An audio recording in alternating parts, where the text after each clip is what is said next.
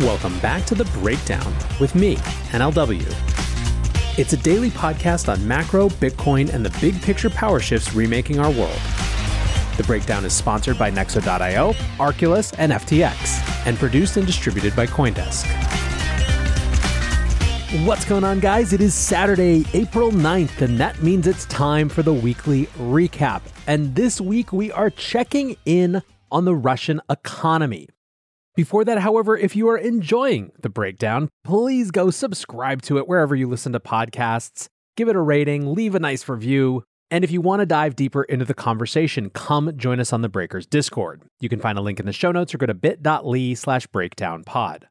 Also a disclosure, as always, in addition to them being a sponsor of the show, I also work with FTX. Finally, I would love to invite you to come join CoinDesk's Consensus 2022. The event is taking place this June 9th through 12th in Austin, Texas. And the thing that makes Consensus such a different type of event is that it is truly a big tent event.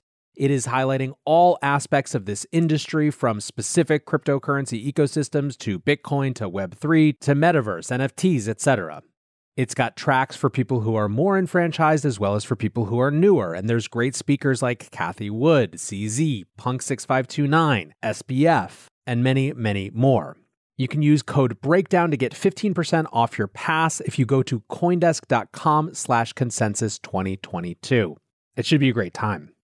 All right, so we're doing a bit of a macro geopolitical check-in today, and quickly before I get into Russia, I wanted to flag one small thing that happened this week with the Fed. At a speech on Tuesday, Fed Governor Lael Brainard said balance sheet reduction is coming soon. Remember, balance sheet reduction is another term for quantitative tightening, and as you might guess, it's the opposite of quantitative easing. Instead of buying assets and thus putting liquidity into the markets, the Fed sells assets and thus removes liquidity from the markets. Now, they actually don't sell assets into market exactly. It's more a process of letting bonds expire. But in either case, there have been three phases of a shift away from former monetary policy. The first was the Fed's tapering of asset purchases, aka slowing down QE, which started last November. The next was raising rates, which happened at the last Fed meeting. In January, however, we got the December FOMC meeting notes, and that's when the market realized that we were going all the way to quantitative tightening, aka balance sheet reduction, and it was going to happen faster than anyone thought. That, much more than raised interest rates, has been the thing that radically shifted markets to risk off. Now, the way that balance sheet reduction works is also in a couple of phases.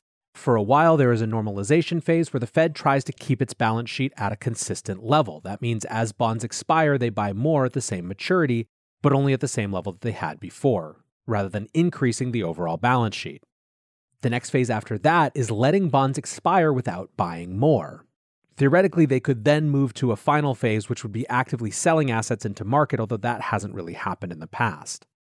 Brainard's speech showed a clear shift in tone. Current inflation, she said, is, quote, much too high, and getting it down is, quote, of paramount importance. The committee will continue tightening monetary policy methodically through a series of interest rate increases and by starting to reduce the balance sheet at a rapid pace as soon as our May meeting. Given that the recovery has been considerably stronger and faster than in the previous cycle, I expect the balance sheet to shrink considerably more rapidly than in the previous recovery, with significantly larger caps and a much shorter period to phase in the maximum caps compared with 2017 to 2019. So clearly we're seeing a strong shift. We're talking about rapid paces and considerably more rapid balance sheet normalization. Now, when that speech came out, it felt like part of the goal was to prep the market for the next day's release of last month's FOMC notes. And when we got them, it made sense. Quote, participants generally agreed that monthly caps of about $60 billion for Treasury securities and about $35 billion for agency MBS, that's mortgage-backed securities, would likely be appropriate. So that's $95 billion a month of reduction. Now, this is worth keeping an eye on because it's obviously one of the biggest macro determinants of the economic landscape that crypto and everything else alongside it finds itself in the context of. The other big global economic context is, of course, Russia and Ukraine, and there is a lot at stake economically. First, the destruction of the Ukrainian economy, who are a key exporter of a lot of goods, but particularly foodstuffs like wheat. Second, the way sanctions are wreaking havoc with global supply chains. The most pronounced discussion already is in terms of food, both in terms of end products like wheat, but also inputs like fertilizer. 3, the way that energy security is wrestling up against principles and causing a total reevaluation of previously assumed things. 4, the viability of the weaponization of the dollar system. And 5, the potential fallout of that weaponization and the possible move to a new monetary order. So today we're doing a quick review of the state of the Russian economy, starting with the ruble. The ruble plunged when sanctions first went into place. In late February, the exchange rate was 85 rubles to the dollar, but it got as low as 130 to the dollar at the peak of the impact of sanctions. The ruble is now theoretically almost completely recovered to its pre-war pricing against the US dollar. The question is, how is that possible? Well, it's a couple of things. The first is seriously strict policies from the central bank, requiring exporting firms to convert 80% of their foreign currency earnings into rubles, suspending new conversion to USD for private citizens until September, with a withdrawal limit of $10,000 from existing USD accounts. As the Wall Street Journal put it, the ruble is in a central bank-induced coma. The second reason the ruble might be coming back, however, has to do with energy. Robin Brooks, the chief economist at the Institute for International Finance, said much of the ruble recovery is fake because capital controls prevent Russians from taking their money out of Russia. But some of the recovery is genuine and reflects Western Europe continuing to import energy from Russia. That hard currency inflow is a steady demand for ruble.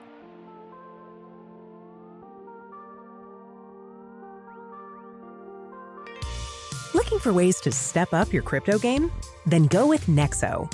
For starters, you get free crypto for each purchase or swap. How about earning guaranteed yields? Up to 17% paid out daily. Ideal for you hardcore hodlers. You don't even need to sell. Instead, borrow instant cash against your assets. Get the most out of your crypto with Nexo at nexo.io. That's NEXO.io. Meet Arculus, the next generation cold storage wallet. Arculus secures your crypto using 3-factor authentication, providing a simpler, safer, and smarter way to store, buy, swap, send, and receive crypto.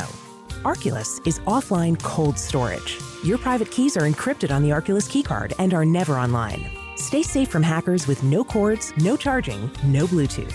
Just crypto security made simple. Buy Arculus on Amazon today.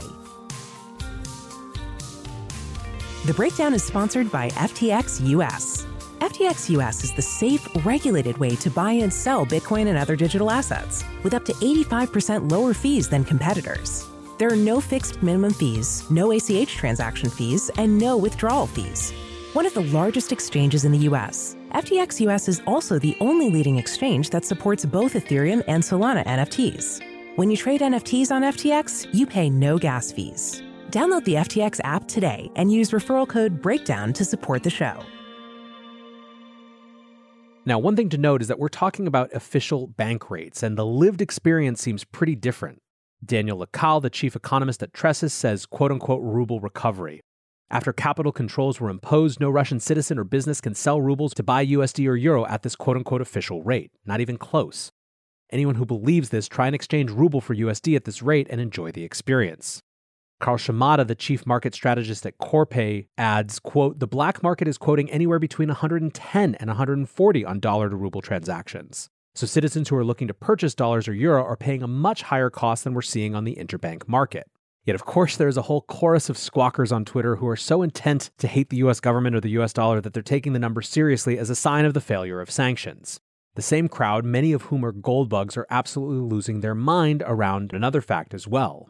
The Central Bank of Russia has started buying gold from local banks, but has set a price of 5,000 rubles or $52 per gram until June 30th. This is a 23% discount on the current market value of $68. This appears to be in response to a Biden White House executive order last week prohibiting U.S. persons from transactions in Russian gold. Yet the headlines we're seeing are things like zero hedges, a paradigm shift Western media hasn't grasped yet, Russian ruble relaunched linked to gold and commodities. So the gold bugs are trying to draw this line to the end of the dollar, saying that this is going to cause massive disruption in forex markets, which will lead countries to dump dollar debt notes to get in something more stable, which means necessarily anything pegged to gold. And someone actually wrote the line, quote, countries like Japan will be dumping their dollar debt as fast as they can. They will move into more stable currencies like the ruble. This is all so ludicrous that it beggars belief. The idea that countries will just all of a sudden ditch the dollar because the Russian central bank started buying all the gold it could get because it was the only reserve available to it is just wrong. Remember, they're just out here acquiring. Doomberg writes, there's a big difference between setting a fixed exchange rate to buy gold at 5,000 rubles per gram than committing to sell gold at that price. Russia has not yet backed the ruble with gold. Critical distinction. End quote. Let's also talk about the fact that this is effectively confiscation. The central bank is allowing themselves to buy gold at a 23% market discount. On top of that, the idea that the ruble is somehow going to be stable compared to other currencies is insane. None of this commentary takes any account of the relative percentage of trade that is denominated in dollars and the sheer inertia of the offshore dollar system. In fact, I think almost the exact opposite analysis is true than what most of these folks are saying. Russia is playing the only card it has left. It can't transact in any other type of currency. This is the action of an economy that is completely backed into a corner. Look, if you'll give me a moment, I'm going to climb up on a soapbox. You are likely, by virtue of being in Bitcoin and listening to this podcast, someone who doesn't just toe the standard MSM party line on economic issues, and that is a good thing. You're also probably someone who has a long-term view of things, and because of that, you likely have more of a sense of both the unintended consequences of the dollar-led monetary system, as well as a better understanding of the cracks in that system that could make it calcify and be ripe for disruption. But that doesn't mean that we need to blindly accept and amplify every loudmouth Twitter engageur who has made their reputation screaming that the end of the dollar is nigh. You can have an appreciation of just how many factors go into the weird complexity of global trade and geopolitical consideration, including ones that point firmly in the direction of the continued dominance of the dollar, and still take your long-term view of the global monetary system's trajectory and inevitability of change. There are great debates to be had around these topics, but zero hedge ain't it. These things are peak doomerism and a waste of good brain cells, and I think the world is full of so many important discussions to have that I have very little patience for the stupid ones. All right, rant over. And if we're going to really look at the most interesting monetary dimension of all of this, it is not the random gold accumulation, but the latest in how Putin is trying to use energy as the wedge to force Europe into propping up his currency. About a week ago, Putin started signaling that Russia would only be accepting rubles for energy payments from then on. He has now signed a decree stating that buyers must open ruble accounts in Russian banks from Friday, April 1st. The Russian president said, "Nobody sells us anything for free, and we are not going to do charity either. That is, existing contracts will be stopped." His decree means foreign buyers of Russian gas will have to open an account at Russia's Gazprom Bank and transfer euros or US dollars into it.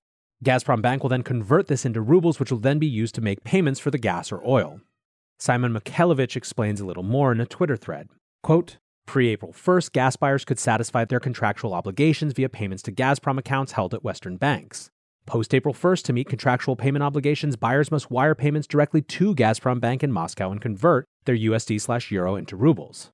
Since funds in Gazprom's Western accounts could be frozen after being deposited by buyers, it was possible for the buyers to fulfill their side and for Russia to owe the gas but never get the proceeds. With payments being made in Moscow, this is no longer a risk factor. So this seems a lot more significant than the gold thing, but even this has a lot of questions. On the one hand, you have this type of commentary exemplified by Lori Milverta, the lead analyst at the Center for Research on Energy and Clean Air, who said, "It would be unbelievable if it wasn't so predictable. Germany and Italy have apparently agreed to open accounts at Gazprom Bank to pay for gas in rubles, while spinning it as a compromise. They're compromised, all right." On the other hand, you have the rhetoric coming out of those European nations. After Putin's first comments about forcing Europe to pay for energy in rubles, the German Economy Ministry, Robert Habeck, said that his country was prepared for all scenarios, including a stoppage of Russian gas flows to Europe, including getting out of bed with Russian energy entirely. He said, quote, "It is important for us not to give a signal that we will be blackmailed by Putin." French Finance Minister Bruno Le Maire said something similar, saying that they and Germany were both rejecting Russia's demands and were, quote, "preparing for the possibility that Russia would halt deliveries." Then this story from yesterday, Germany has seized control of a local unit of Russian natural gas giant Gazprom, saying it will do what is necessary to maintain energy supply in the country. Nominally, this is about some acquisition gone wrong or that didn't have German government approval, but clearly there is more going on here. Again, Economy Minister Robert Habeck says the federal government is doing what is necessary to uphold security of supply in Germany. This also includes not exposing energy infrastructure in Germany to arbitrary decisions by the Kremlin. The proper conduct of business in Germany must be ensured. Indeed, I could be wrong, but the Gazprom account news came out after the first wave of responses to the pay us in rubles thing. The difference, I believe, is that they're not actually forcing contracts to be fulfilled in rubles, which would be a breach of contract. They're just converting it automatically into rubles at the time the euro or USD payments hits the accounts. It's a nationalized confiscation of those harder currencies. Now, ultimately, there is a real challenge here. It wouldn't surprise me at all to see a combination of tough talk and at least some amount of capitulation. It's nearly impossible for countries to change their energy mix overnight, so there is going to be some leakage. To some extent, it will be a game of chicken. It's definitely a strong move from the Kremlin, but can they afford to not sell their energy either? For as much as we talk about how Europe can't afford to not take Russia's energy, can Russia really afford not to sell their energy either? I'm not sure. On that question, Alina Rybakova, the deputy chief economist at the Institute of International Finance, says, energy embargo not only would wipe out Russia's all-time high current account surplus of $250 billion, but would also drive the fiscal position deep into deficits. Oil accounts for 30% of revenues.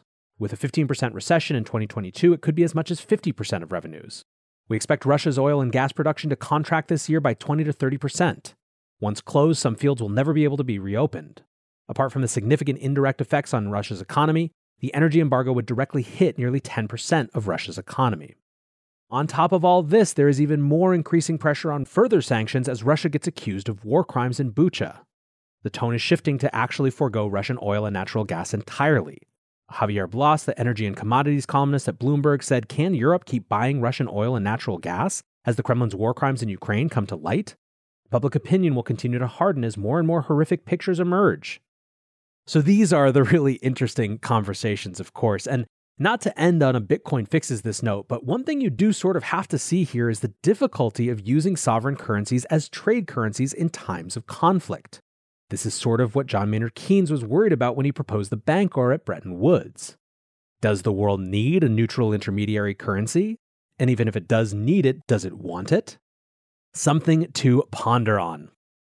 For now, I want to say thanks again to my sponsors Nexo.io, Arculus, and FTX, and thanks to you guys for listening. Until tomorrow, be safe and take care of each other. Peace. Hey, Breakdown listeners, come join CoinDesk's Consensus 2022, the festival for the decentralized world, this June 9th through the 12th in Austin, Texas. This is the only festival showcasing and celebrating all sides of blockchain, crypto ecosystems, Web3, and the metaverse, and is designed for crypto newbies, investors, entrepreneurs, developers, and creators. Don't miss speakers like Cathie Wood, SBF, CZ, Punk6529, and Joe Lubin, to name just a few. Use code BREAKDOWN to get 15% off your pass at coindesk.com/consensus2022.